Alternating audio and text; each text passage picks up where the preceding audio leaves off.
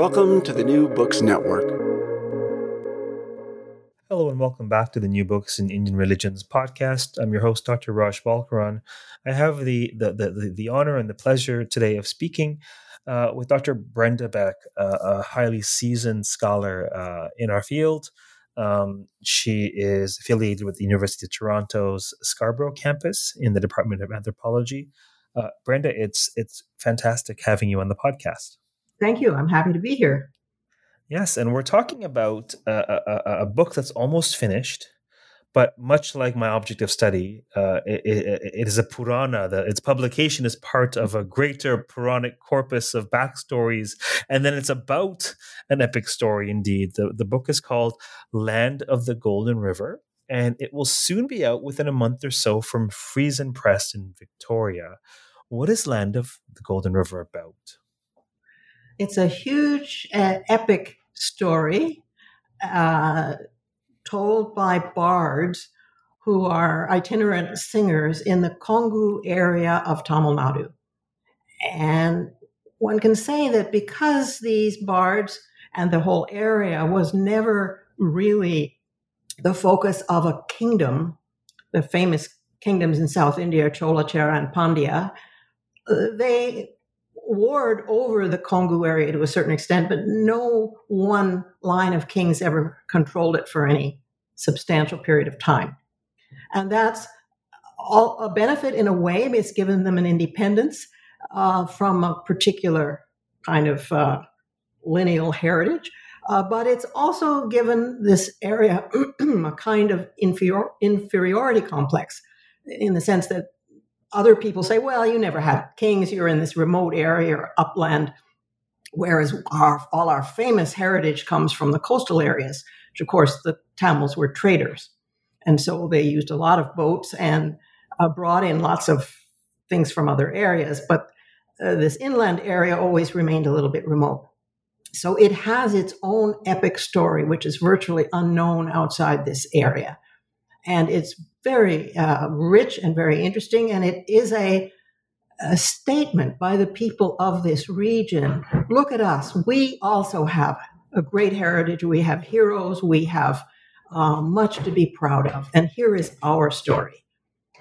And so Land of the Golden River tells that story, and it comes from the name that the poets give the story. And when they sing songs, they talk about Poṇṉivaḻa Nāḍu. Poni is a name for the Kaveri River, and it means golden. And the Kaveri River runs right through the center of the Kongu area, and it is a defining feature of it. Water, especially, being greatly prized because this is a relatively dry upland area. So it is their understanding of the beauty and the power and the pride of the people who live in the Land of the Golden River. So this narrative, so you're studying this legend of Poṇṇivaḻa. Probably I'm not pronouncing that correctly. That's perfect.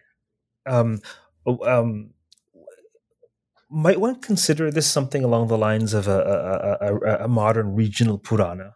Like, how would we think of this in terms of type of text? I suppose you could call it a Purana because, as you said in the introduction, it brings in a wealth of richness in terms of mythology, in terms of sociology. But it is not modern. It actually, I believe, is very ancient.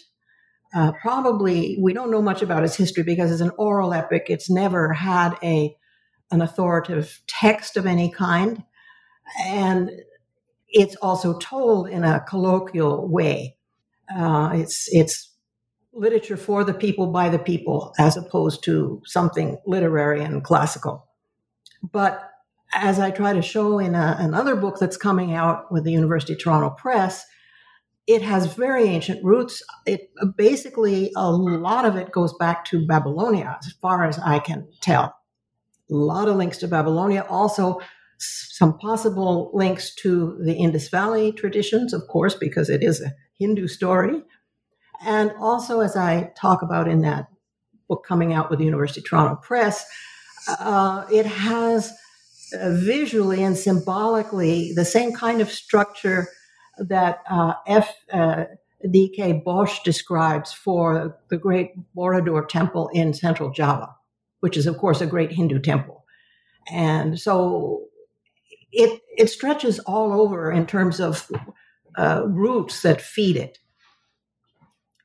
And to me, that's not surprising because, as I mentioned, all three of the great Tamil kingdoms were trading kingdoms, and they relied on their boats and their international travels to the Mediterranean, to Babylonia, and to Southeast Asia, as well as, of course, influences from North India.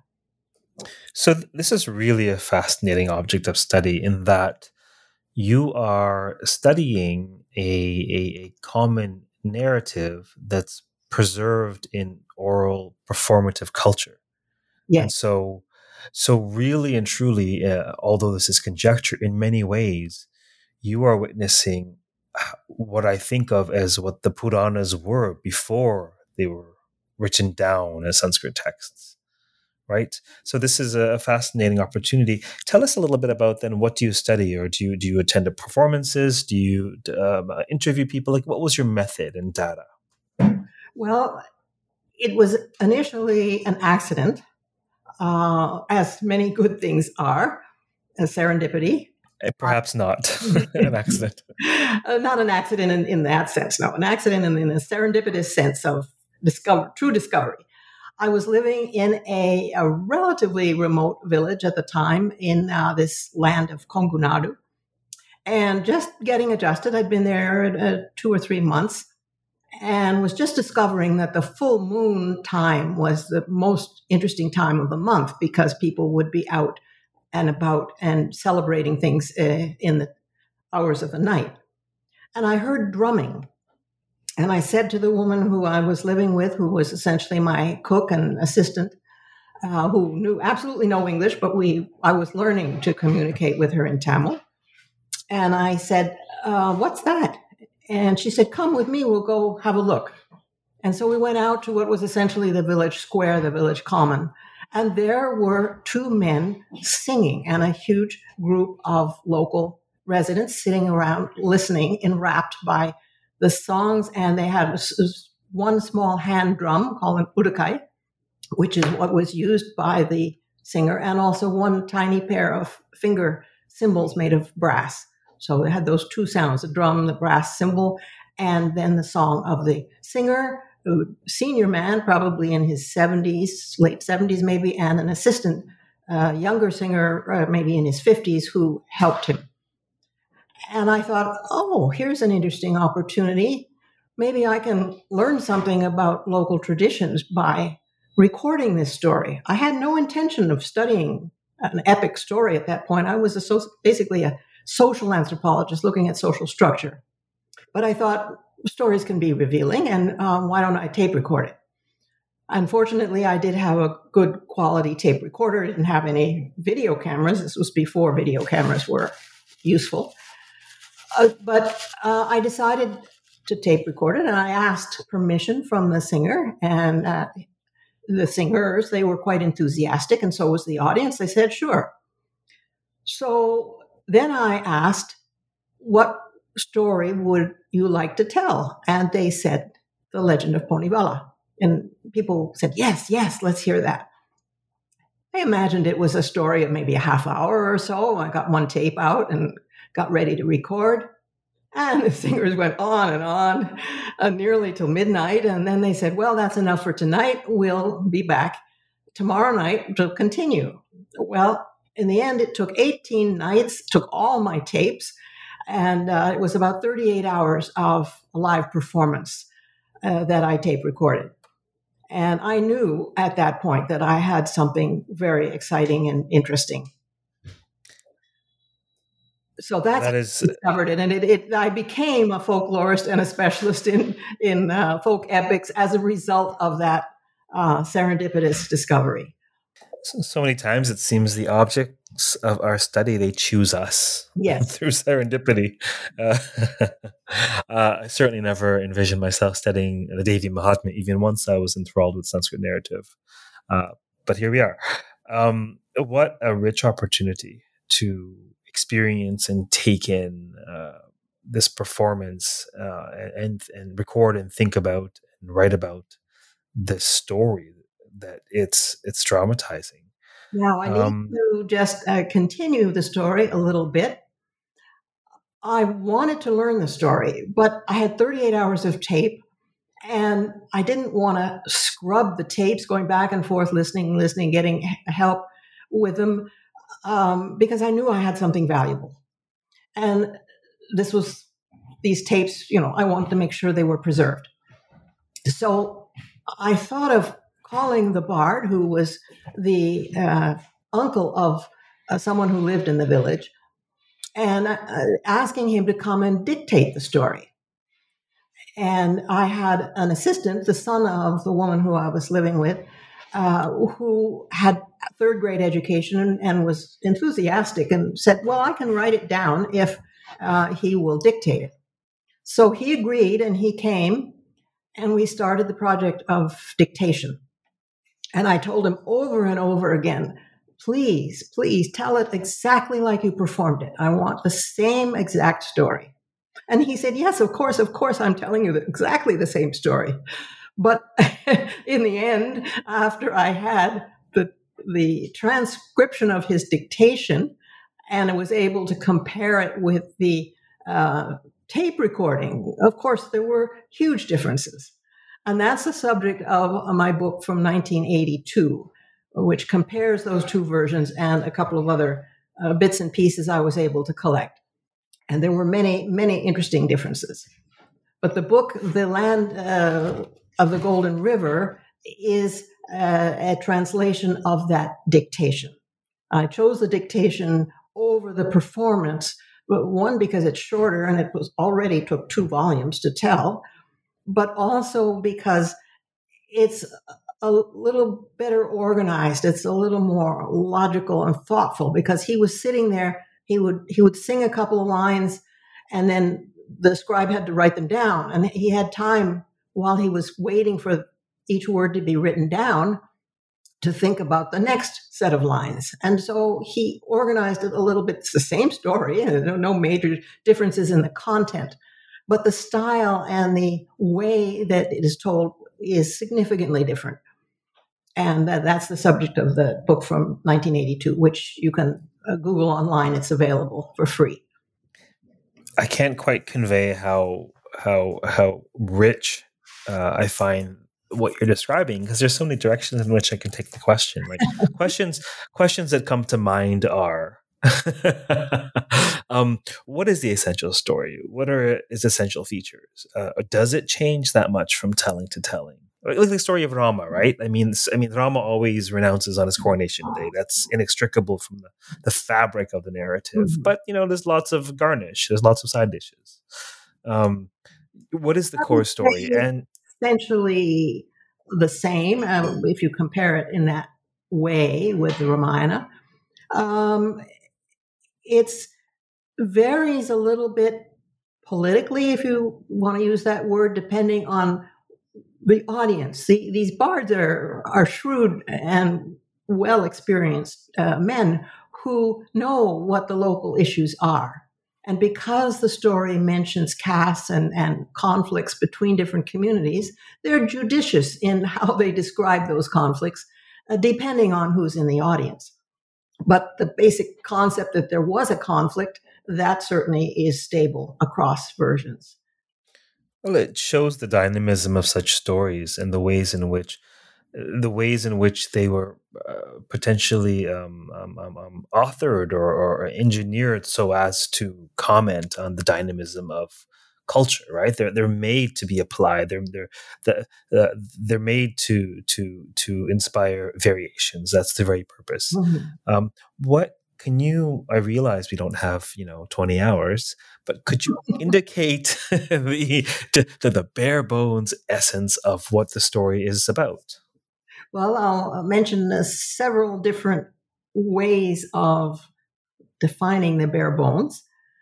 One is to say it's about an immigrant family of 9 brothers who were backed by the Chola king And he sent them upstream, up the Kaveri River, into this relatively unknown and underdeveloped area called Kongu, and said, go there, take your plows, and start plowing and create some nice rich fields. And then, of course, send the produce down to us. It will be helpful and pay us some taxes along the way.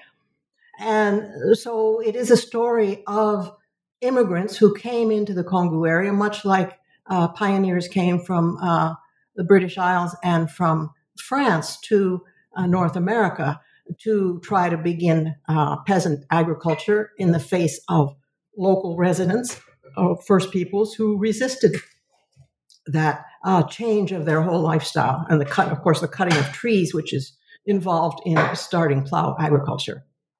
That's one way of thinking about the story, which makes it very relevant to North America. Also, the fact that the immigrants adjust, and there's 3 generations in the story: the grandfather, who's the initial pioneer, and then his son, who becomes a wealthy man. Well, I can't say landowner, because land wasn't so much owned as it was dominated and controlled at the time. There weren't registries that took in, names of owners, but the whole economic picture shifted as the fields became plowed and opened up, and he became a major personality linked to the Chola king who controlled local land. And then there's a 3rd generation, his sons, who are twins, and that's very significant. Make sure I come back to that. And they essentially take the same attitude that lots of immigrants to North America take. Okay, so my ancestors were pioneers and, they lived a primitive life, but I'm really now a member of this region and I want to do something different.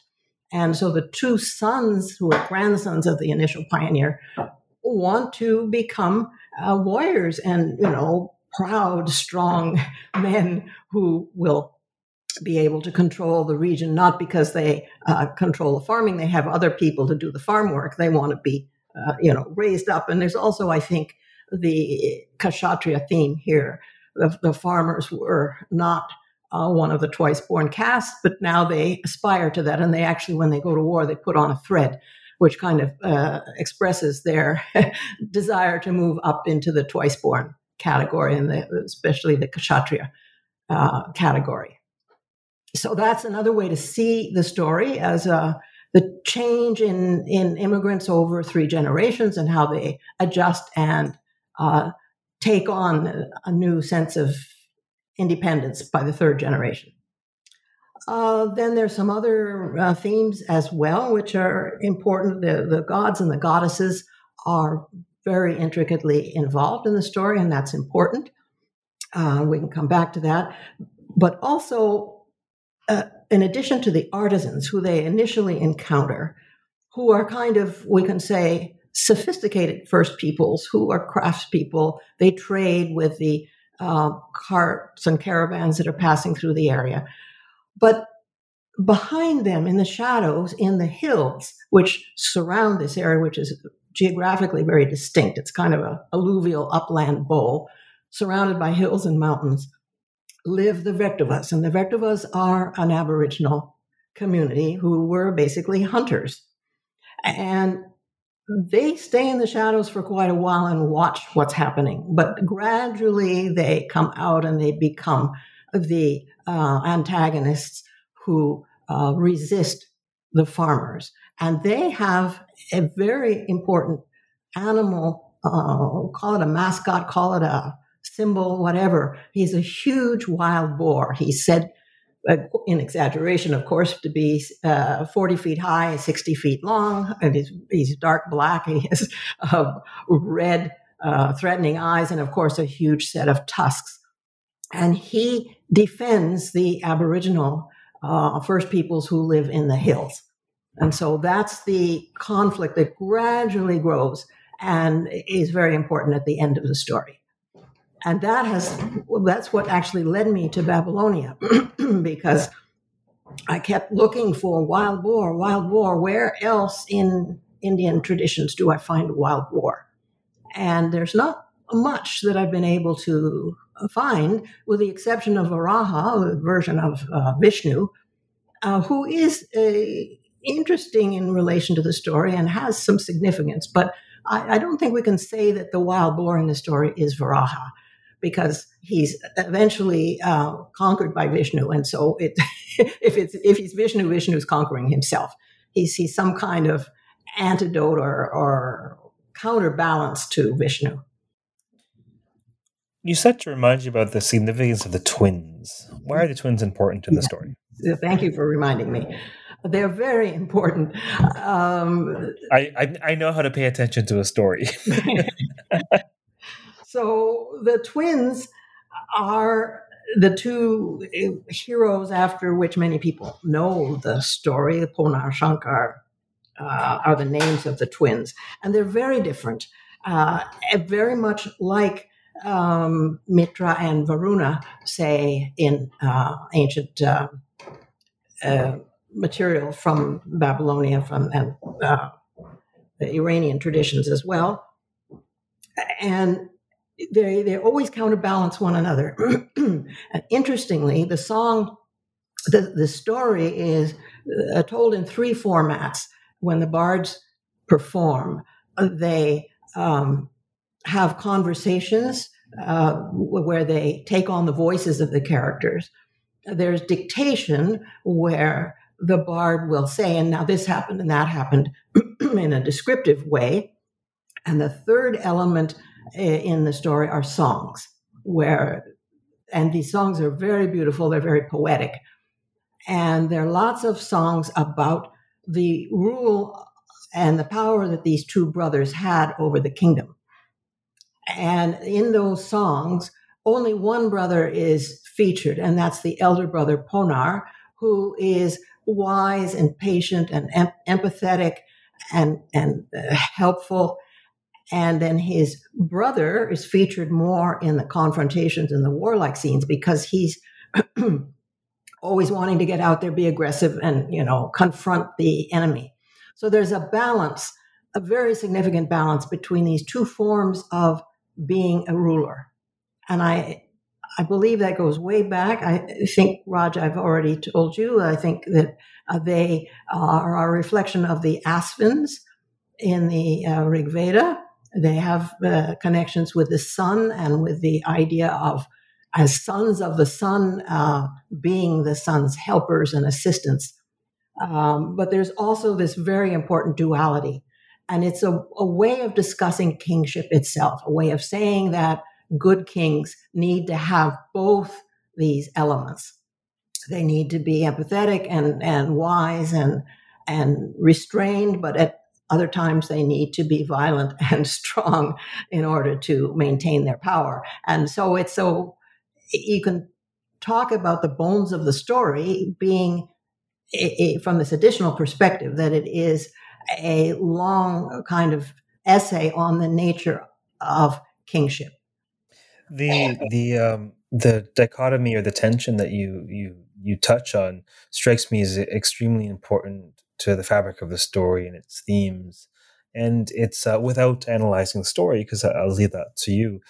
It's the analog that comes to mind immediately to me is the Hindu goddess, or the faces of the goddess, or this idea of Ugra and Saumya, fierce and benevolent, the new and the full moon.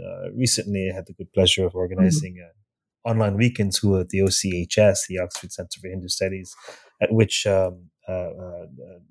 Dr. Beck was able to participate. That was a couple weeks ago. It was fairly well attended. I made the mistake of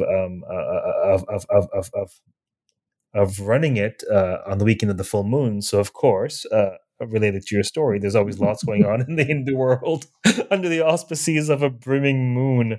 Nevertheless, it was well attended, and it really gave us a chance to explore these many faces of the goddess. And in some talks, there was this, is she Saumya, is she Ugra, is she both, which is real? And that dichotomy, to me, it strikes me as very much related to the dichotomy in the modes of kingship that you're describing. And in the modes of goddesses, the goddesses are very interesting in this story. They're basically three forms of the goddess on earth, all of whom are expressions of one goddess in the sky, who is Parvati.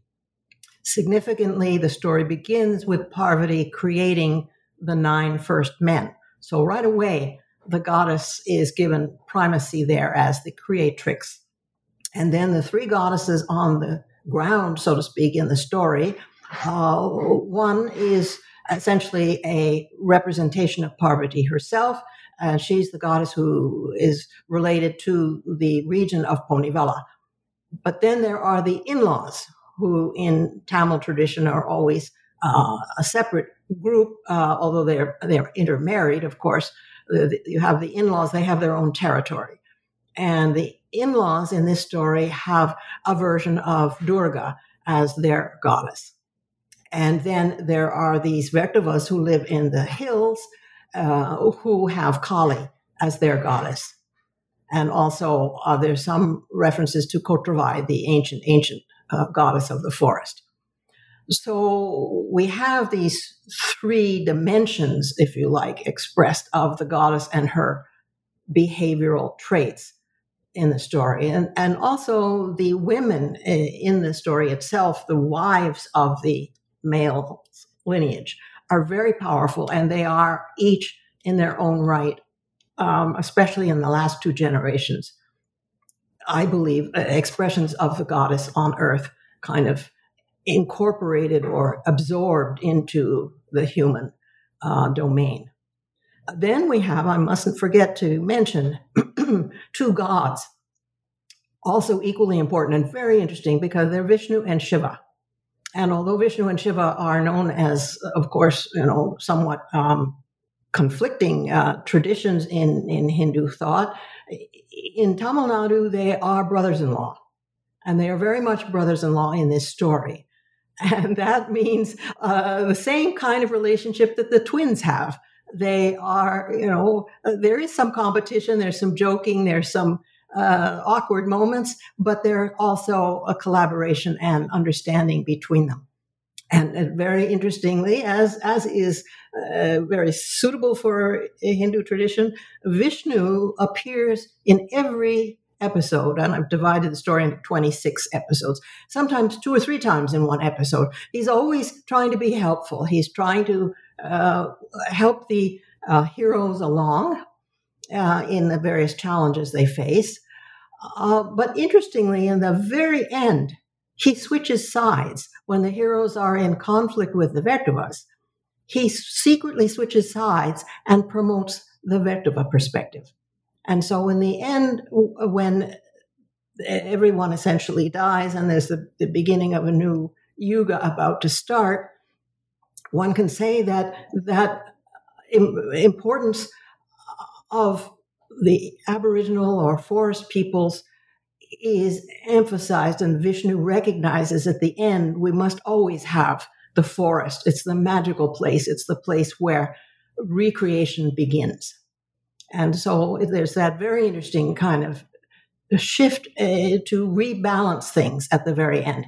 But Vishnu is always there, very active. Shiva is there in the background. We see him only rarely, and he's quite severe. He's usually meditating and doesn't want to be disturbed, or else he's in his council chambers giving edicts about how long people will live, when they must die, and also giving both boons and curses to people on earth. So their personalities are very, very different, and they balance each other out.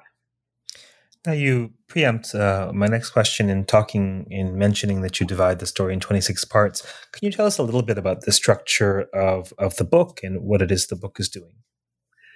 Well, the 26 parts, that has come from the next step. After I translated and published the translation in 1992, and began to think about how can I really share this story, because it was still very much unknown, and yet I knew it was so rich.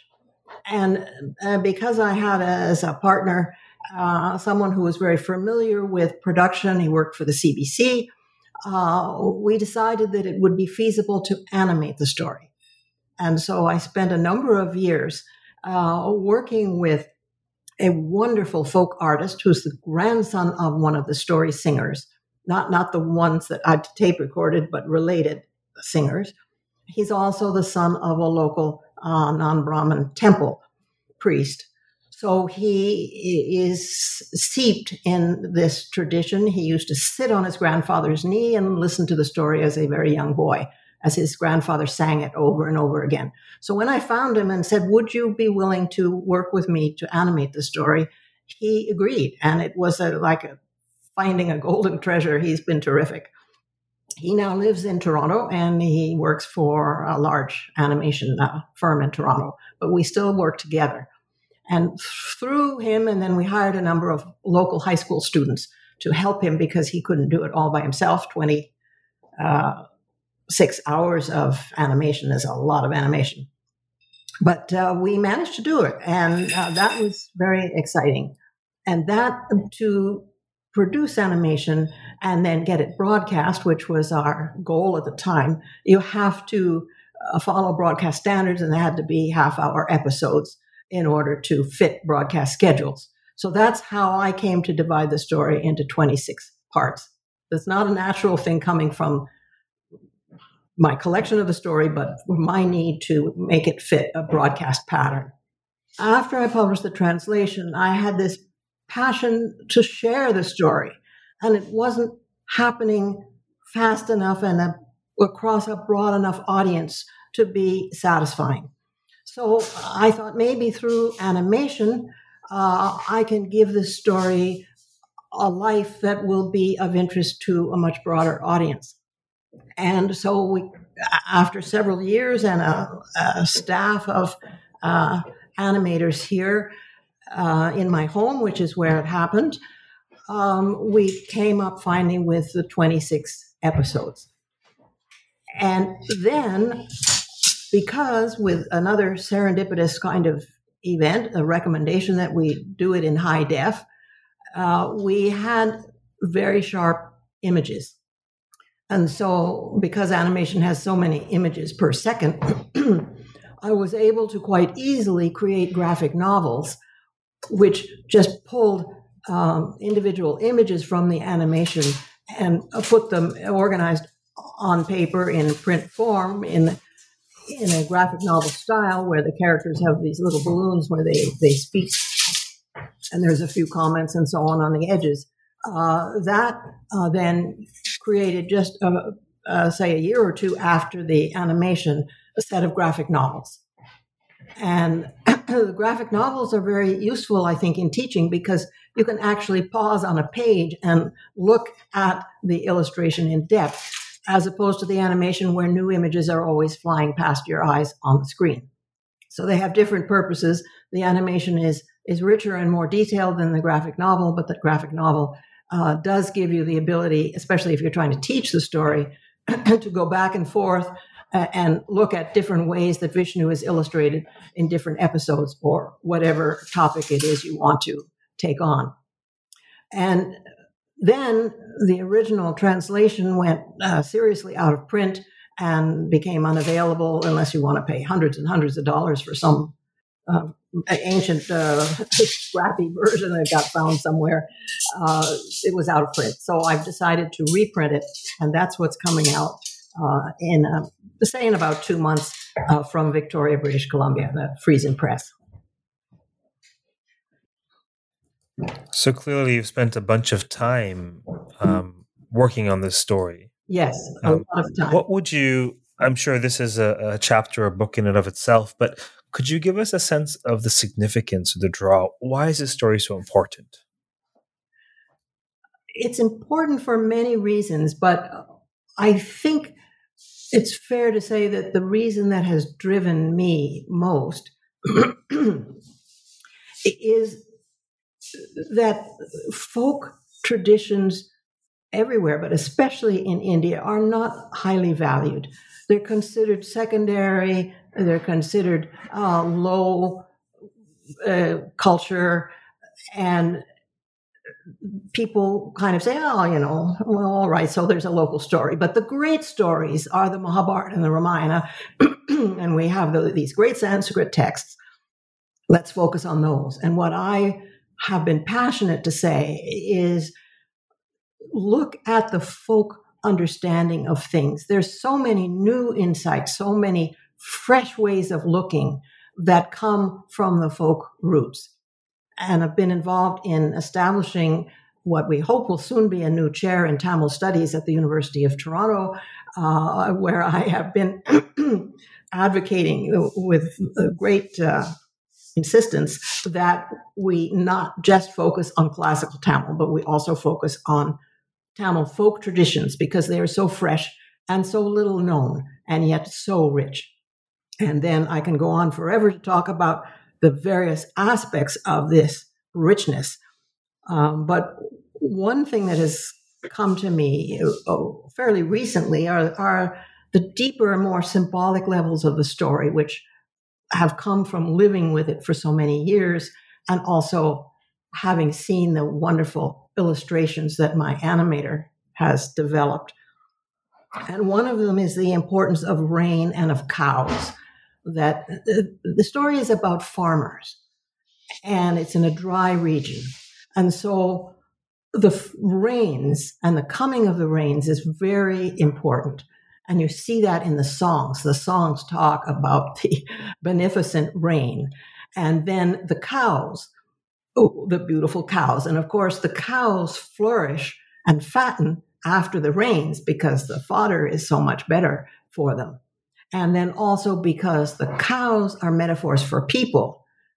Females, in the sense of cow as female, is a common description for a woman, and a bull, as a sense of a male cow, is a common description of a brave, strong, aggressive male. And so you get that interrelationship on a symbolic level of, first of all, the sun, which energizes the plants but dries things out, lifts the water into the sky, and then allows the great rains to fall back. And it's interesting that in all the generations of the story, in one way or another, the characters come from the sky. They essentially are generated and essentially formed in the sky, and then somehow or other they drop down and become part of life on Earth. So that interaction between sky and Earth is very central. And then there's a third element, which I'm sure you're going to ask me about, underground. And of course, there's also a lot of imagery of tunnels and caves and water underground. So it's a rich story geography in terms not only of the breadth across the land, but also the levels of the story from the sky right down to the underground. That's fascinating and rich. Well, clearly, you aren't collecting any dust these days with all the you're pumping out. So, what? As we close this podcast, what are you currently working on? I'm working on the last bits of symbology that are going to be incorporated in the book coming out with University of Toronto Press. But I'm also, I have this whole dimension which is related to my passion to spread the story, to get it into schools. And I think especially for the Tamils who live in the Toronto area, for the kids from those families to understand that their own history, their own tradition has a great story that they can feel proud of. It is an important thing that can be taught in the schools.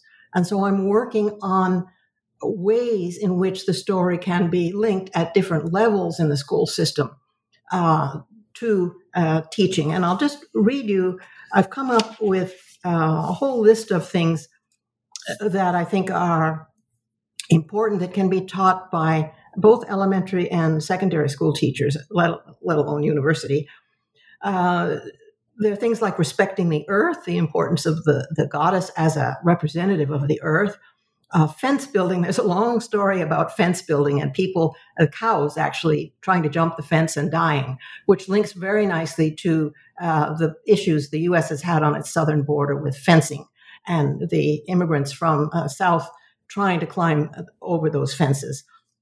So that's a very relevant theme in the story. There's a lot of seeking to become a better person because the mother of the heroes has been cursed and she's barren because of this fence issue, which came in earlier. And so she strives, she keeps thinking there's something wrong with her and that she needs to do more and better work in order to become a better person. So you can look at it as striving to be better. There's an interesting episode on suicide, which would be maybe helpful for elder students higher in the high school system, where the heroine, the one who's suffering from barrenness, climbs a pillar and threatens to jump off and say, life is not worthwhile because I'm passionate to have children and I've never been able to have children. And what's interesting is the way Vishnu approaches her and argues and persuades her to come down off the pillar and abandon the problem of suicide. And what Vishnu does is say, don't think about yourself, help others, build wells, improve the way that fodder is stored for cows, give feasts, do things for your community. And think of that as your role in life. And when she changes her mentality, then eventually she is able to bear children. So that is a very interesting commentary on how to interact with people who are suicidal. Then there's there's images of orphans, underdogs, the homeless, there's family violence, there's economic exploitation, there's climate change, there are animal rights, there's issues of charity and giving, there's status inequality, there's the importance of respect for others, where if somebody kicks a wild boar and then that engenders a whole episode about the reaction of the boar to being kicked. There's family bonds. There's a very interesting incident of terrorism in a school, literally terrorism in a school, which links, of course, to contemporary issues. There's abuse, there's bullies, there's outcasts, there's refugees, there's scapegoats, there's tree cutting.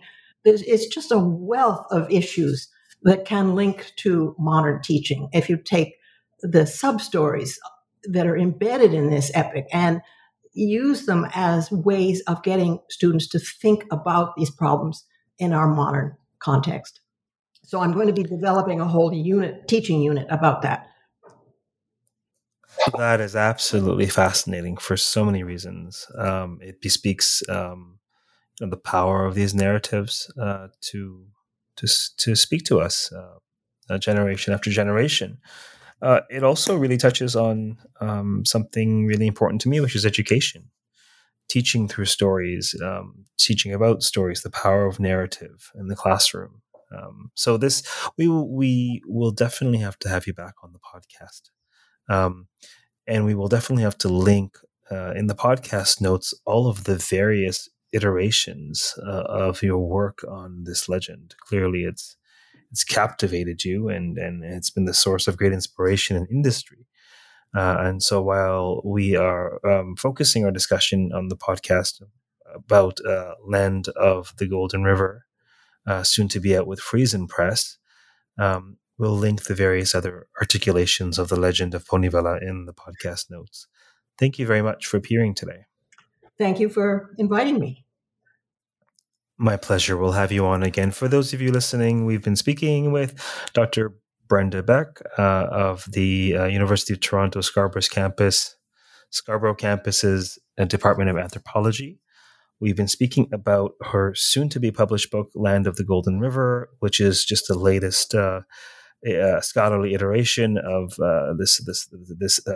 this rightful obsession with the legend of Poṉṉivaḻa and all that it has to say, and the fact that it has to say so much, being a local folk narrative cherished by its tellers and its hearers for generations.